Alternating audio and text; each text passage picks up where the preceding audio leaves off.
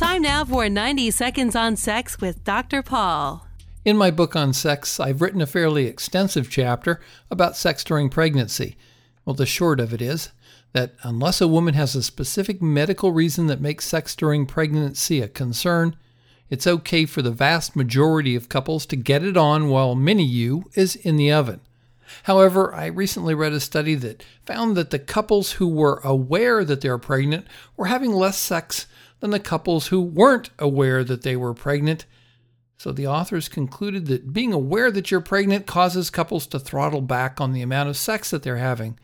Well, unfortunately, I've got all kinds of problems with the way this study was put together, and I think there are other explanations for the findings. Plus, it was done in another country with a very different culture than that of North America. So it's helpful to remember that just because a study gets published doesn't mean we need to believe it.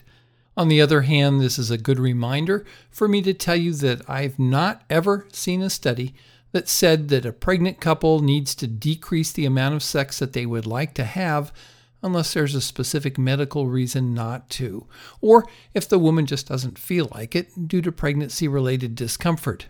If you have any concerns about sex during pregnancy, be sure to consult with your healthcare provider.